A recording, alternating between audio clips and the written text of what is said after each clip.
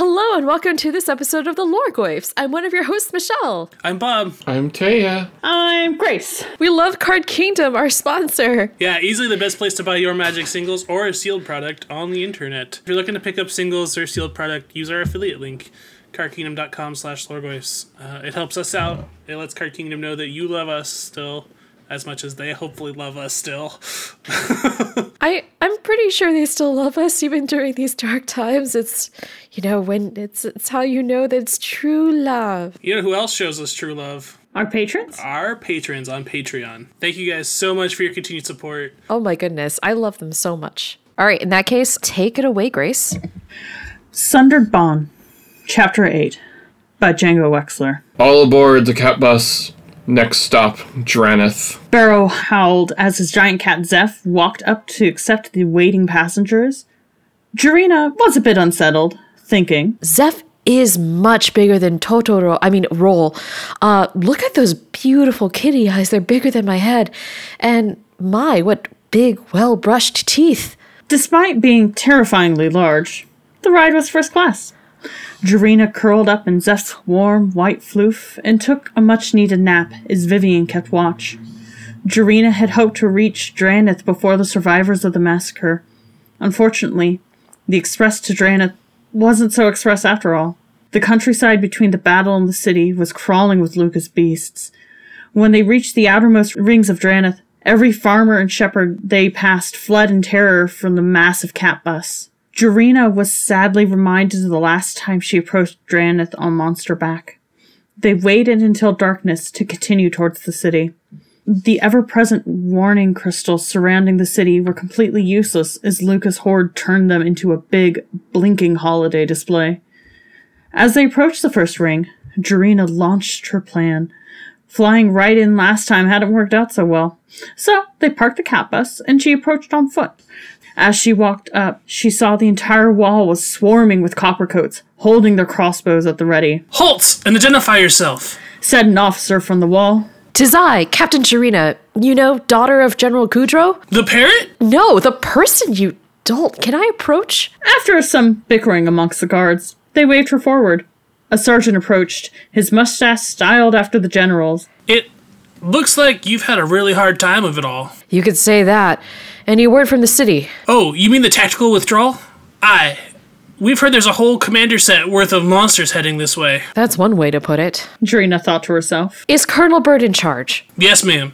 Apparently the general is on a special mission. Bird hasn't told everyone my father is dead?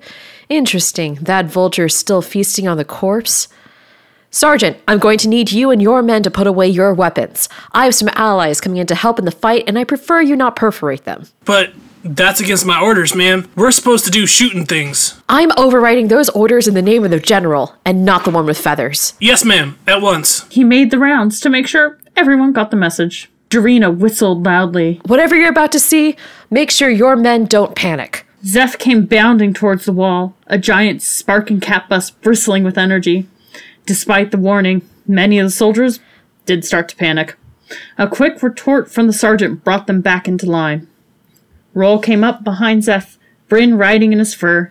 She looked fearfully up at the wall. Don't worry, they won't shoot, Jarina said to the worried girl. Bryn started to become her perky self again. I've never been in a city before. Is it true that there are hundreds of people inside altogether? Sometimes there's that many in one apartment to be able to afford the rent, Jarina joked as she remounted Zeph and directed the party down a path that would avoid the busiest parts of the first ring. By dawn, they approached the main city walls. Seeing the guardians arrayed against them, she felt discouraged. There's no way this'll work. Vivian saw Jarina's worried face. I'm Vivian Reed. What's wrong? There's no way this is going to work. They won't listen to me. Colonel Vulture is in charge now, and he's always treated me like a little girl who only got where I was by being the general's daughter. He's not the only one up there. Look at all his men watching. He's the ranking officer. He should be in command. But with the horde approaching the city, rules may be a bit more flexible. These soldiers will look to authority, or the appearance of authority. Jarina breathed deeply. Appearance of authority. Time to cage this bird. She waved Zeph back and approached the main gate on her own.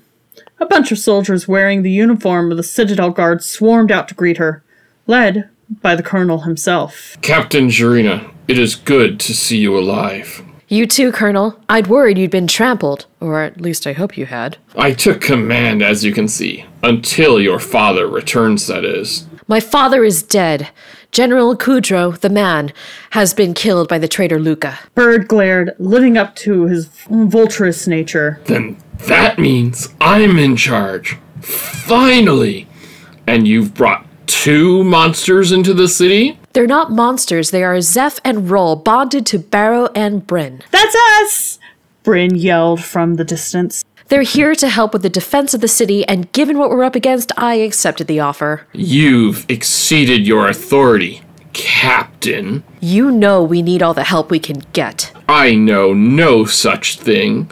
The walls of Draneth will stand against any monsters. You are a fool. This isn't just another band of monsters. This is a horde being directed by Luca. My father refused to recognize that and paid me with his life and those of his soldiers. I need you to do better. And what? Open the door to those things you brought with you? I think not. You're just like your fiancé, Luca. Jarina watched the senior soldiers behind the colonel closely. They were lost without General Kudrow. They needed direction. And Bird wasn't it. Colonel Bird, are you refusing my allies' entrance to the city? Yes, and you'll be entering in chains. The appearance of authority. She smirked at the colonel. In that case, in my father's name, I'm relieving you of the duty and taking command of the defense of Draneth. What? You don't have the authority. Bird screamed incredulously. Major Helmrun, please open the gates and clear the streets beyond. I don't want anyone to get hurt. There was a long, awkward silence. But Vivian had the right of it. The men recognized the appearance of authority, given the circumstances, and began following Jarina's orders. But, you can't do that, stammered Bird. I just did. Now go to your quarters, stay out of our way, or I'll have you arrested. Take charge she did. Jarina quickly changed into a fresh uniform and got to work planning the defense of the city. Jarina looked at the maps. Luca could have attacked by now, but he hasn't. His fastest monsters could have, but he's probably waiting for his whole force to attack at once, replied Vivian. Barrow agreed with this assessment. He'll arrive in force, probably within a day. Jarina gestured at the map. Then we'll evacuate the first ring on the north side of the city. Did you call your other Bonder friends? Barrow shook his head. Several are coming. Several more may come, but I was out of range to communicate with them directly. The real threat is Luca. Even if we beat back the monsters, he'll just summon more, and the Ozolith lets him transfer over all the counters. Vivian said. He needs to be taken out. You're right, Jarina said sadly. She thought of all the fun times with Luca, but also him murdering her father. And I'll be the bait. The evacuation proceeded along well. Even the civilians and soldiers alike were perturbed by the growing ranks of the Bonders in the Citadel courtyard. Even with a few dozen Bonders, they'd be outnumbered by Luca's horde 10-1. Morning came in the form of a massive army of monsters arrayed across the walls of the first ring. Directly across the Citadel was a turtle so large it had a small mountain on its back, complete with a ski resort. All 5 clades were represented, with adorable monsters of every shape and size. The soldiers started to panic. Gods above, we're so dead! Jarina shouted over the discouraged crowd. It's nearly party time! Bryn was fascinated by the hordes of monsters. They're so cute! Can I cuddle them? No, remember the plan. You and the rest of the Bonders will be held back to handle any monsters that make it into the city, replied Jarina. Aw, shucks, Bryn replied, a bit down, but still peppy. Jarina continued. We need more air support. I'll have the soldiers put out the Vivian signal when the time comes. Vivian thrummed her bow. I will do what I can, but my power is not unlimited. Yeah, mana screw is a real thing. Across the battlefield, Jarina saw Luca riding the massive turtle. Here we go, she thought. Monsters swarmed in and were shot down by the scores by Ballista in the Arcane Cores. A massive flying nightmare whale breached the first layer of defenses before being engaged by Vivian's own horde of ethereal beasts. The slower monsters made it to the wall, the smaller beasts using the larger ones as giant siege towers to challenge the city's walls. Monsters of every type Jarina had ever seen or heard about, and then some, swarmed the defenses as the battle raged on. Bryn showed up suddenly. Barrow says hi. We know you're busy, but some of the not cuddly monsters are getting through. He wants to send the bonders out to hunt. No, it's almost time for our plan. Gather all the bonders by the main gate. She stared at Luca, now close enough to the gate to see his eyes burning with bright orange fire. I'm going. Tell Barrow. She jumped down onto the shell of the turtle that was now headbutting the walls. Jarina, Was all the greeting Luca gave her. Hello, Luca. I thought you were dead. I nearly was. Going to try and kill me again? That wasn't very nice of you. Did you think everyone was just going to welcome you back with open arms after everything you've done? After killing my father? Of course not. I realized how I was wrong. The people are stubborn, like that old man was. The only way I'm returning to Drannith is if I take it. The people will submit, or they will die, and I will rebuild the city on their ashes. You're absolutely insane. You know that, right? I'm quite sane, thank you very much. This is the only way for me to come home, and I will take my place back. We will never submit to you. Jarina yelled as she pulled her blade. Luca made no attempt to draw his own blade. Instead, the whole mountain shook. Do you forget where you're standing? Do you forget who I am? Jarina fell off the turtle, right into Roll's pink fluff. Luca laughed. Brilliant plan. But now you're stuck outside the wall with all of my friends. The horde of monsters closed around Jarina as a bat picked up Luca and deposited him nearby. So now what? He sneered at her. Roll shielded Jarina as the gates swung open, all the bonders and their companions bursting out to attack Luca's monsters. Vivian joined the fray, unleashing the monstersaur she'd collected on Ixalan, which went after the massive turtle. It's over, Luca. Jarina shouted. Surrender and I'll be merciful. Luca's inner man baby raged. No! I won't let her win! Why won't she let me go home? He tried to find a way out. None of his monsters were close enough to reach him before Zeph and the others could tear him to pieces. But they are monsters! And the monsters are mine! Luca drew on more power from the Ozolith. I have got to catch them all! I will be the Monstermon Master! I will have them!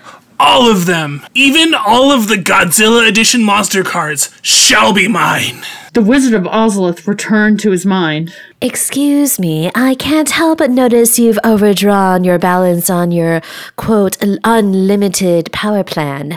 You're going to be hit with massive overage fees. Shut up! Luca shouted back at the voice. I highly suggest you rethink your power usage during peak hours. Shut up.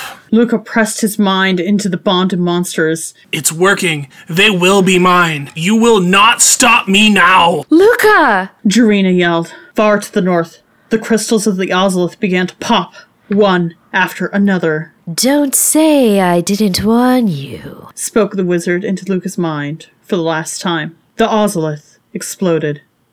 Luca was hit with a massive influx of agony from all the monsters he'd been connected to. His last thoughts passing through his mind. Jarina, why? I just wanted to come home. Before his body and soul were shredded as he sparked. Vivian observed the people from the shadows. Only a week later, the Bonders and their companions became a more common sight in the area surrounding the city. They couldn't enter the city proper, mostly so they didn't accidentally step on someone. She tracked Jarina down. Vivian, you're back? Jarina asked, surprised. Only for a short time. The Ozolith was destroyed, but the wizard is gone. I must track him down. What will you do when you find him? That largely depends on him, but at the least I'll give him a very stern talking to. Jarina shivered, thinking of being on Vivian's bad side. I wouldn't want to be in his shoes. Thank you for everything you've done. She continued. Luca, do you think... She drifted off for a moment. If you see him, could you tell him I'm sorry things had to be this way? You mean, do I think I may see him out there? Possibly, and I'll give you a message if I do. Or I'll try to before feeding him to my monstersaur. Far, far away, on a different world, Luca awoke in a swamp. I'm still alive? Oh, sweet! I must be a planeswalker too!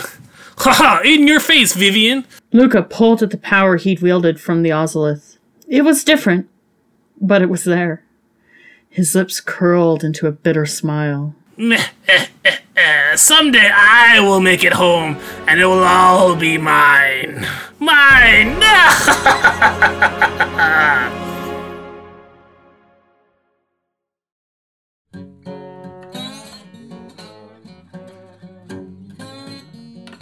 Hi there, I'm Tamio. Hey, I'm Teferi. And I'm Angrath. And we're the hosts of Planeswalker Parenting, the podcast within a podcast, answering questions and giving advice to parents across the multiverse. That's right, friends and fiends. Raising young'uns isn't easy, but we hope we can give some help to some folks out there. And Sahili, we just want to let you know that we've received your 5th application to co-host this podcast. And while we appreciate your enthusiasm and dedication, building 50 servos doesn't really count as parenting. Even if you've programmed them to pee some kind of mechanical oil. Changing diapers isn't the only thing about parenting, Miss Rye.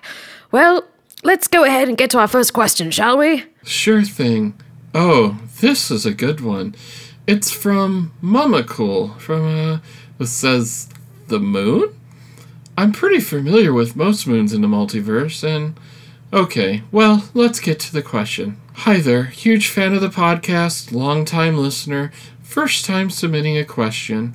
I've been trying to get more connected with my kids for the past few years, and no matter how many I bring together, I still feel detached. There's even been some resistance towards my infinite promised affection. Am I being too clingy? Perhaps even smothering?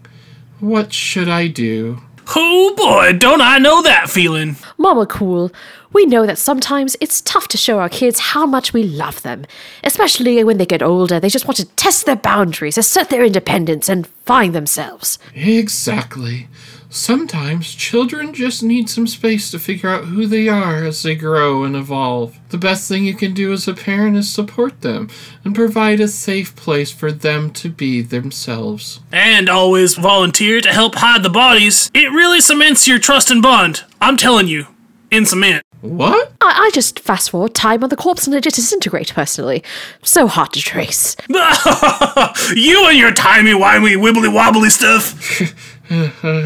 So, Mama Cool, I hope that helps. Okay, next question. Hey, Planeswalker parents. I'm not a parent myself, but I found it difficult to escape the legacy of a Planeswalker who I guess is technically my father. It's been hard to figure out who I am on my own after centuries of being a test subject, and then a figurehead of a really messed up, oily dystopia. Now, I've been carrying around this destructive world-ending bomb in a duffel bag around the multiverse. But I'm not really sure what to do next. How can I move on? Wait, is this Karn? Well, it's signed The Brave Little Toaster, but I think it's definitely Karn. Oh man. Khan, you've got to stop writing in like this. We've talked about your Urza issues at least 10 times on the show. Karn, you know you have the number to my office. I know your insurance covers therapy sessions. Just call me and we'll set something up. Man, I thought I was angsty. What is this about a duffel bag bomb? And I think that's all the time we have this week for Planeswalker Parenting, a podcast within a podcast. We'll be back next week to discuss how to keep your kids eating healthy no matter what plane you're on. I've been one of your hosts, Teferi. And I'm Angrath. I'm Tamio.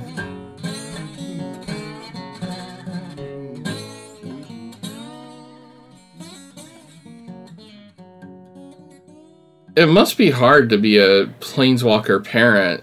Yeah, How do you balance being away so much? I kind of feel like maybe a lot of Planeswalkers, if they are parents, aren't actually away maybe all that often, because it seems like Tamio seems to have her stuff together, you know? Like, she does Planeswalk from time to time, but it's for a specific purpose, and then, like, maybe she'll, like, not do it for a while.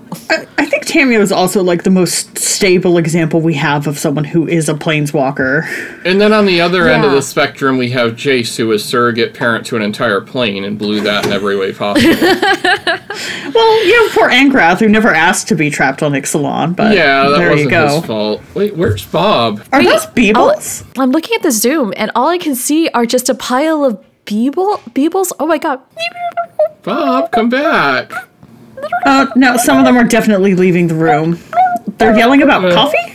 Well, okay. Yeah, I'm sorry that everybody had to find out this way. It's a secret that Bob told me never to tell anyone, but I guess the cat's out of the bag, or rather the Beebles out of the Bob.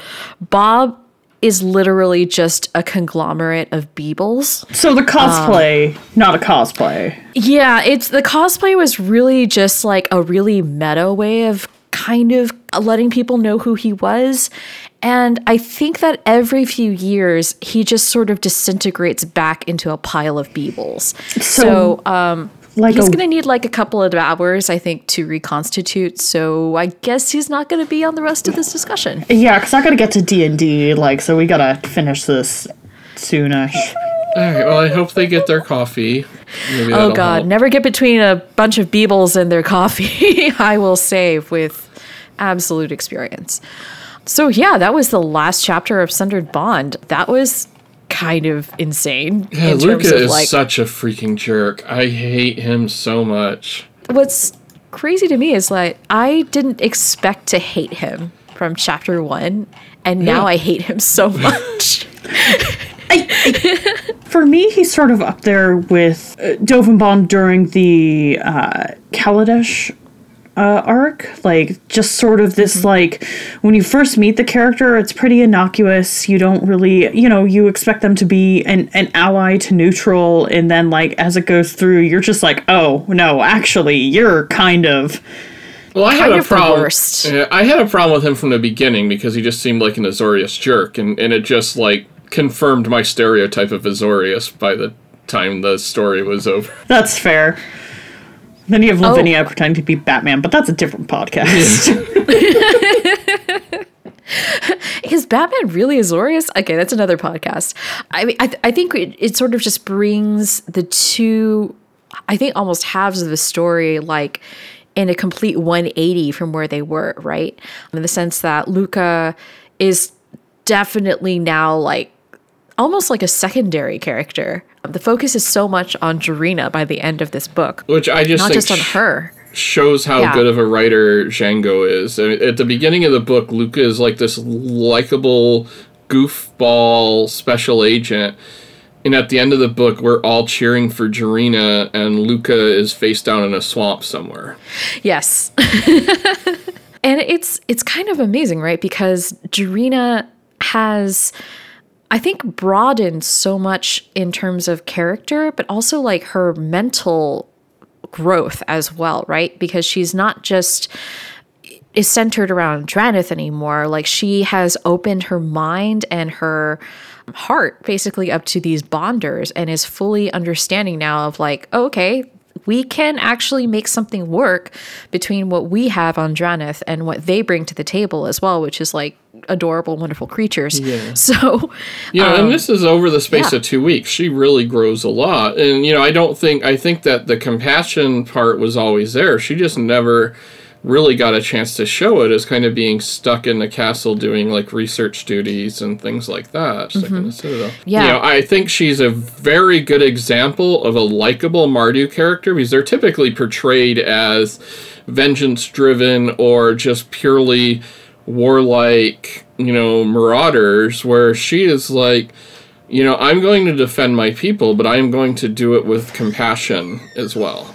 Yeah, no, I definitely agree with the assessment of Jarina as someone who is a Mardu character that's likable. And I like how, for the most part, writers seem to be getting more freedom on how to play with characters. So Django Wexler in particular is good at playing with characters' color alignments and making sure they stay true to those color alignments while still showing sort of flexibility within those alignments themselves, right? Jarina and Luca are obviously current really good examples, but if you think back to The Gathering Storm, Lavinia is literally, she's a renegade, right? Which is not a very quote-unquote Azorius thing to do, but she's still completely blue-white and in character the whole time. So I think it's not just a testament to Wexler's skill, which I don't want to downplay, but I think it's also a testament to how flexible the color pie is in general, which is why I've always thought we should replace the alignment system with the color pie. So feelings of her specific card aside, because I thought it was kind of oppressive. She's one of the few Azorius characters I actually like. because she's consistent in that, after the first bit of the Secretist, when she was just like, I'm going to nail Jace no matter what, when she starts getting some of that real world experience, she does have a much better outlook than your typical Azorius inflexibility, where she is, at least sees that there's shades of gray in the world and wants to do what's best, within the framework of the law, and then, outside of it as a renegade when the law is kind of co-opted by Bolas's, plans. One of the, I think, more obvious conversations perhaps that we should have if we're talking about Mardu-aligned characters is comparing perhaps the way Jarina embodies Mardu and, say, the way Alesha, greatest of her name, mother of marauders, is portrayed. And so just for my thought, I feel like Alesha always read to me as a character who is bringing a sense of tradition and honor to what the Mardu accomplish in their raids, because this is like what they've always done and this is what defines them as a community. Whereas like Jarina is a little bit more compassionate, and it's definitely a little bit maybe more is it wrong to say like perhaps Jarina, if you're looking at that Mardu 3-color alignment, maybe leans a little bit more white, using with a little bit of like influence from black and a little bit of influence from red, and maybe Alesha's got more red with influences. Yeah, Alesha's primary color is red, and I think she's just an amazing character in general for a lot of reasons, but one, we don't get a full book worth of development for her, and two, I think you really see it at the end where she's just like, well, let's abandon the clan and go follow this dragon marauding things, and I think that's kind of a very red, not compassionate, but just following the heart, where it goes. And in this case, the Mardu Horde is about burning things with lightning. Yeah. I would say that I agree with the assessment that Alesha is, because when I think of characters who are designated tricolors, right, I tend to think of a lot of these characters tend to have a primary color, and then the two other colors are kind of how they express that color's views and how they act on those colors in the world. So Alesha definitely is like a primary red philosophy character, but I feel like the way she acts on that tends to be primary black, right? Like, you have to earn your name. You have to do these things for yourself. Like, we take care of each other as a unit, like that's our community, but nobody takes care of you as an individual until you take care of you as an individual. And that's when you earn your name, and that sort of thing. Whereas I think Jarina is like primary white focus. Like, I think she has a very white view of the world with red and black actions. Yeah, I would agree with that. That definitely tracks. And I think it just says a lot that, unfortunately, she is only in Commander and she's not in the actual set. But her Commander card is amazing, too, and her flavor text is so good. Oh, it's so great. I just wish it was in the set. But I love that it's a combination of the influence that she has had in Luca's world, quote-unquote Luca's world, or the world of the Bonders, which is red, and she combines it with the Orzhov, I guess, upbringing that she has always been known, I guess, for most of her life up until this point. I think she's just a wonderful, perfect character in terms of seeing how color theory and story kind of come together to create a really strong kick-ass character. And a kick-ass woman of color as well, which is always like, yes. But then I'm always like, wait, what about her mom? Like, I wish we had gotten more from Jarina's mother. Like, we don't know exactly what happened. I assume she's got a Disney princess situation. Yeah, I was going to say, MTG has a Disney problem. Yeah. Which, like, the story behind why people theorize a lot of Disney characters lose their mothers is actually really sad. The long and the short of it is, after Walt had success with Snow White, he bought his parents a house. The radiator, I think, in the house started leaking gas. It killed his mother. No. So I guess Walt decided if he can't have a mom, no one can have a mom. That's a theory. I'm not saying that's fact. I mean, it's fact his mom died. I'm not saying it's fact that's why a lot of characters lose their moms, though. Poor Nemo. Poor Nemo. Yeah. Okay, Michelle's face is... I feel like I just, like, tore her world apart. I'm so sorry. I'm so sorry you had to find out this way. I'm sorry. I didn't know the story about Walt Disney's mother, and I feel really terrible now. No, I mean, like, he has a lot of flaws you can otherwise criticize, so don't feel bad. Yeah, no, he's got a lot of there's flaws. a long list. Just don't even worry about it. Don't even worry about it. I'm very aware of Walt Disney's faults, but I empathize very much with, like, losing a loved one. That sucks. Yeah. But anyway, I mean, I guess the fact that it's novella means that we just don't have space, perhaps, for that. But I don't know. This is such an interesting, in terms of family and community, sort of divergence from what we've seen from, say, The Wilderness Quest, where family is very much like the underlying structure behind the entire book. Yeah, and I think that's just kind of the focus, because the whole thing is like quest for daddy. Where'd he go? Let me get my dad back. My dad got turned into an elk. Oh, go. I think maybe also it has a difference to do with, like, general societies, though, too, right? Like, if you look at Draneth, it's like, I imagine that it takes a city to raise a child sort of thing, right? Like, I imagine individual parent-child bonds, while still present, are maybe not as emphasized as they are in Eldraine, because, like, you have so many people crammed in tight, and, you have a bunch of coppercorps that go out and fight, and you have a bunch of farmers. Yeah, the military is the family in a lot of cases in Draneth. Yeah, so, like, if you have, if your buddy died fighting a beast, and you're not going to leave her kids to starve, you're going to take them in and make sure they're fed and sheltered and that sort of thing, or you're going to, if you don't do it personally, you're going to make sure that they get to someone who can do those things, and in that type of societies. And I think that's kind of an interesting thing too, that because of Jarina's position and her father's position so high up, I think maybe there's a little bit of that she's been isolated from a bit. But I have to imagine Kudro probably came up through the ranks, right?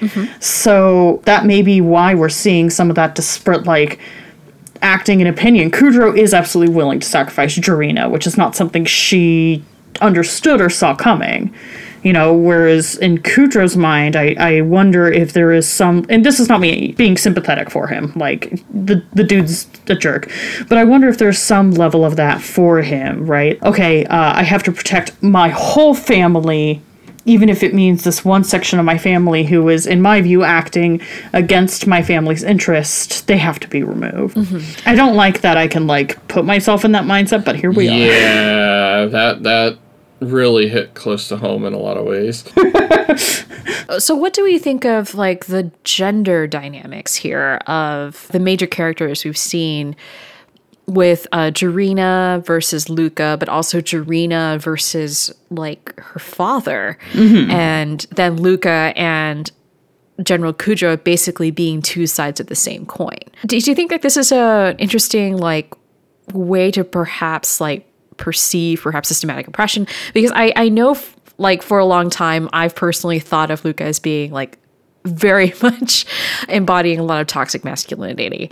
But I've often found myself sort of, like, struggling to kind of pin down, like, how precisely, if that's a one-to-one correlation, I don't know if it was intentionally written in as a theme, but I can certainly say that something that I was able to read from this is something Luca and Kudro definitely have in common is they see Jarina as a possession. They see her as a means to an end, which is something that I have definitely experienced in my life as a woman, right? Like, whether it's they want to use you as a caretaker until they can move on, or they want you to use you for caretaking for someone else, et cetera, et cetera. There are a lot of roles in which women are asked to play that they may or may not actually be interested in, but you do this thing, quote unquote, because you're a woman, like, because it's your duty. And I think that's something that both Luca and Kudro try and take advantage of when they're trying to control Jarina into doing things. Is it is your duty. They're trying to appeal to her, the white, in the terms of MTG Color Pie, they're trying to appeal to the white in her nature, is like, this is your duty. And as someone who's had people try and do that to her a lot, like that hit really close to home to me. And I think that's one of the reasons why, like, Lucas started tripping danger alarms halfway through the book. Is like, oh, you have stopped seeing Jarina as your partner, and you now see her as a goal and an object. Yeah, very much so. It was very much like this sexy lamping of Jarina. And speaking of Luca's view on things, his little bit that he gets post-Spark is he's now, open up to all the possibilities of the multiverse, and his first thought is still, I'm going to go home. Mm-hmm. And it's interesting, right? Because if you don't mind, I'd love to transition to another talking point, which is what kind of villain is Luca? I guess in what we've seen with the magic, I guess, villains, or what does Batman call it? The Rogues Gallery. The Rogues Gallery that we have of Bolus and Tezzeret and etc. Where do we think Luca falls in? Because as far as I'm concerned, I don't think we've ever seen a character quite like this before in Magic. He's an obsessive, selfish character. Everything he does is for himself. He doesn't, like we've said many times, he doesn't see the wider pictures. He's definitely not like a Tezzeret style, villain that's going to play off. Everything he's going to do is going to be in the service of his goal of going back and taking over Draneth, or whatever he thinks he can do now, the whole plane. And I don't see it deviating from this. So I really think it's, in some ways, he's kind of the flip side of Vivian, where she had a single goal, which was kill Bolus, take revenge for Scala. And now she's opening up, where he's going to be single-minded and getting whatever power he needs to take Draneth for himself and get revenge on Jarina. I wonder if... Okay, this is going to be a long walk, so I apologize to everyone. This is the part of the podcast where Grace tries to draw connections between two things that probably don't have any sort of connection at all. But in his behavior, I actually see... And this is going to be potentially controversial because I know he's not a villain, quote unquote, per se. I see a lot of Luca's behavior mirrored in a lot of Soren's behavior. If you think about how Soren thinks about Avacyn and Innistrad as a plane, he's the Lord of Innistrad. Innistrad belongs to him. I feel like because Soren was an old walker, he actually had the power to do these things. And he was basically uncontested that we've seen up until Nahiri started wrecking shit, which is a different morality question. Right. But as far as just the masculine views of I possess this thing, right? He's upset that he had to destroy Avacyn, not because he had to end someone's life, but Avacyn was his creation specifically. That's why Soren was mad about it. It had nothing to do with Avacyn in general. Lots of people die on Innistrad. He doesn't give a shit. When he has to destroy Avacyn, his creation, then it becomes suddenly much more important to him. That's the character I can draw, the closest connection to for Luca. Now, that being said, I don't think Luca's half as clever as Soren. Certainly not as broad. He doesn't see the bigger picture, right? Right. Is that a virtue of Soren's age or whatever? Soren is an old walker, so he's 10,000 plus years old. He's got a couple thousand years worth of experience under his belt. But I think that possessiveness, right, I think is something they both have in common. I just think that Soren's is expressed in a much more cold and calculating way, whereas Luca's is that very, flare of, no, this is mine. It's very spontaneous. He makes decisions quickly, and then he unmakes them pretty quickly, too. Mm-hmm. If you think about during his sparking scene, he actually says in his mind to Drina, I'm sorry, I just wanted to come home. So he obviously has some conflicting feelings, flip-flopping, etc. going on in his mind, which I think that's also, that mutable quality is very red. And, in some characters, that ends up being, a really admirable trait because it makes them very adaptable. If you look at, Samut or Chandra, in the case of Luca, it just makes him wishy-washy and prone to anger. I think so. I completely agree with you. I think that air of possessiveness is absolutely very similar to Soren. The narcissism, though, that you were talking about, Taya, reminds me actually a lot of Nicol Bolas, particularly the way he was written in the Chronicles of Bolas. It does. I mean, that is Bolas's red trait. Bolas is the avatar of Grixis colors, and he embodies all three of the colors quite deeply. And the red trait is his fear and impulsiveness when it comes to immediate threats. He'll take a century-long view on the blue side, but when it comes to a very specific action, he's really capricious about things, and he will go out of his way to smite someone that he thinks slighted him. Yeah, and I really love the fact that we finally did get to understand in the Chronicles of Bolas sort of the key difference between those formative memories that made Bolas and what made Ugin Ugin. And it was like, or Nicole at the time, watching one of his dragon brethren, his dragon siblings, be conquered and killed. And I think that, again, maybe that sense of loss of control that loops into perhaps a fear of losing oneself is perhaps a link there in terms of fear between Nicol Bolas and Luca. I just think, God, if they ever meet, Luca will be the easiest person to play ever. It's not even going to be a play. Like, I think Bolas will be like, hey, do you want more power? And Luca will be like, sure. And Bolas will be like, I don't have to talk you into this? Great. Yeah. You didn't even ask what the cost is? Yeah.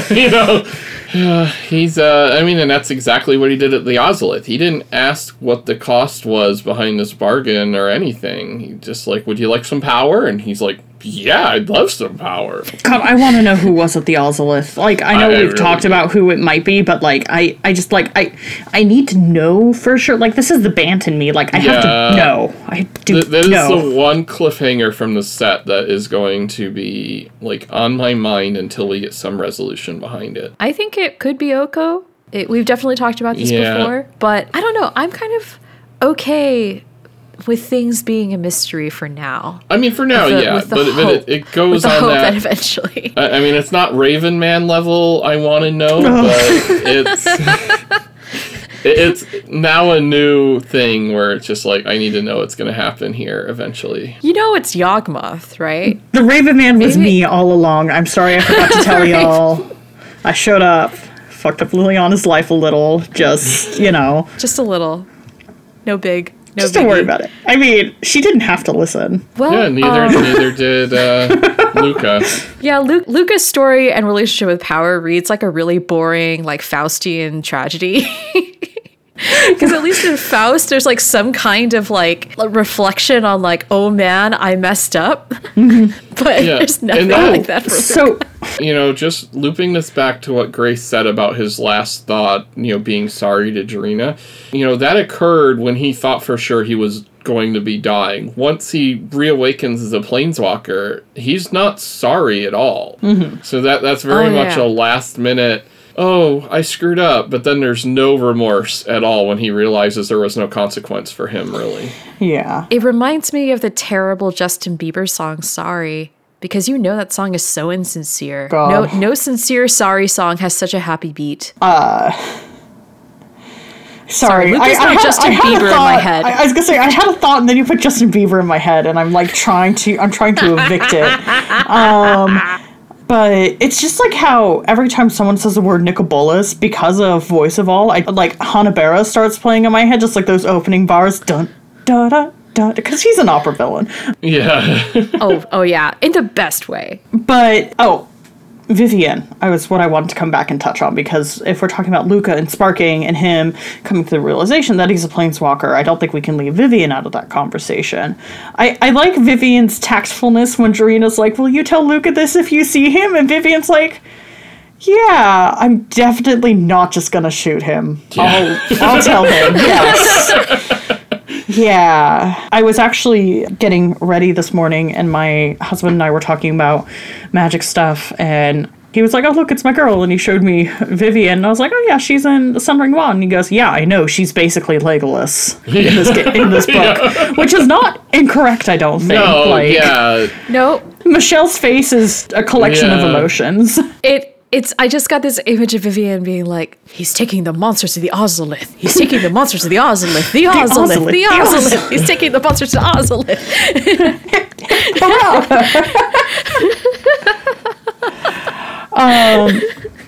Yeah, I hope we get...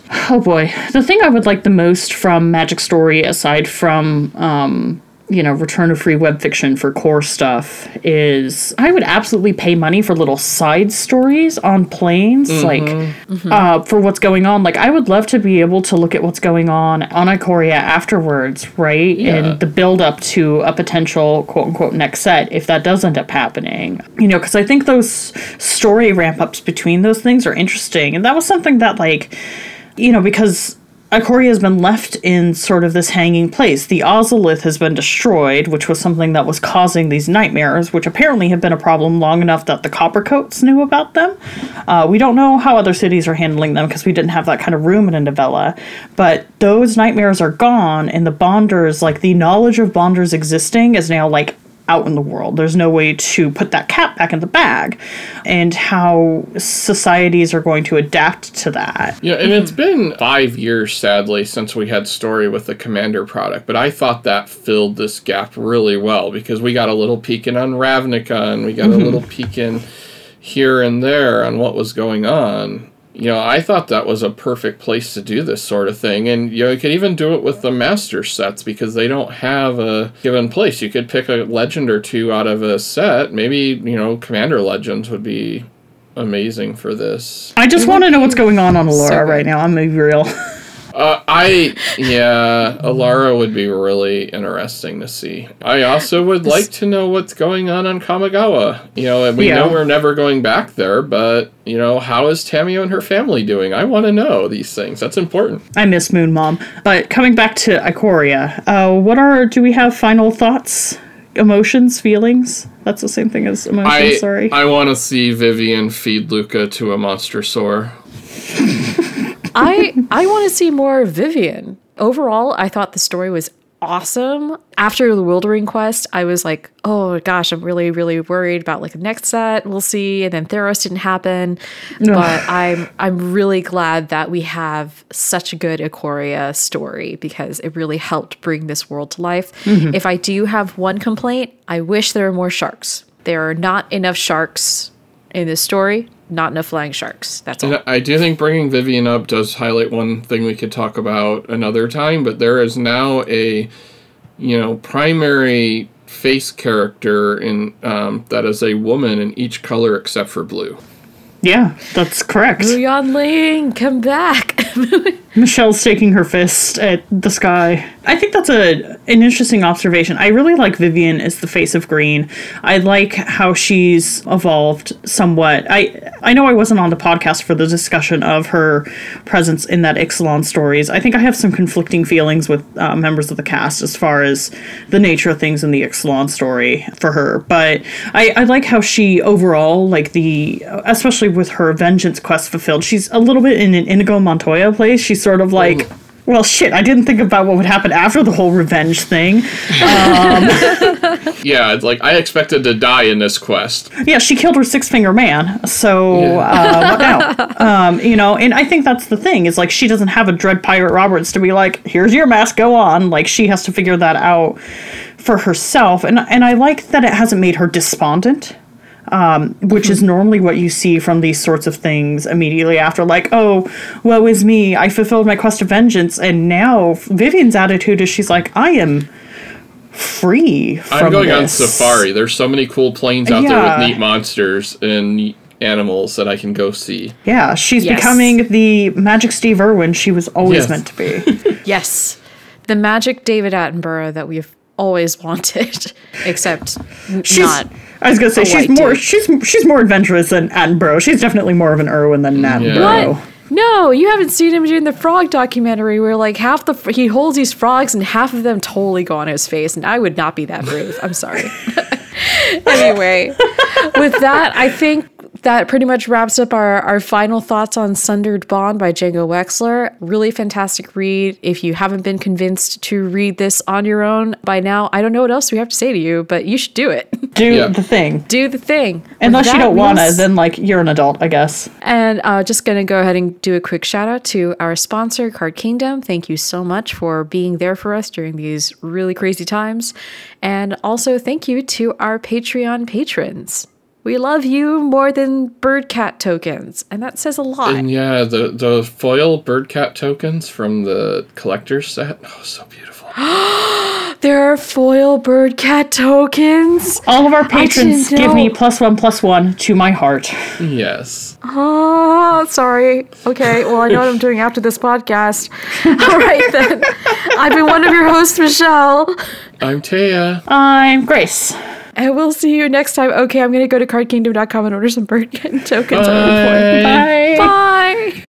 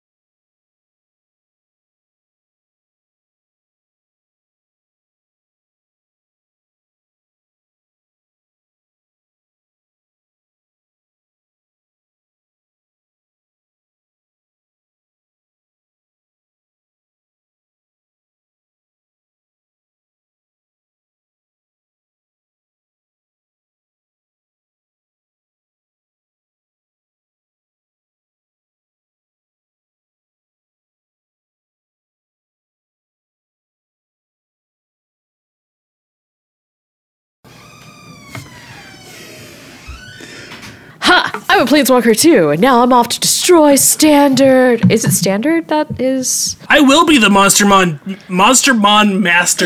Monstermon master. Say that 10 times fast. Now close enough to .com.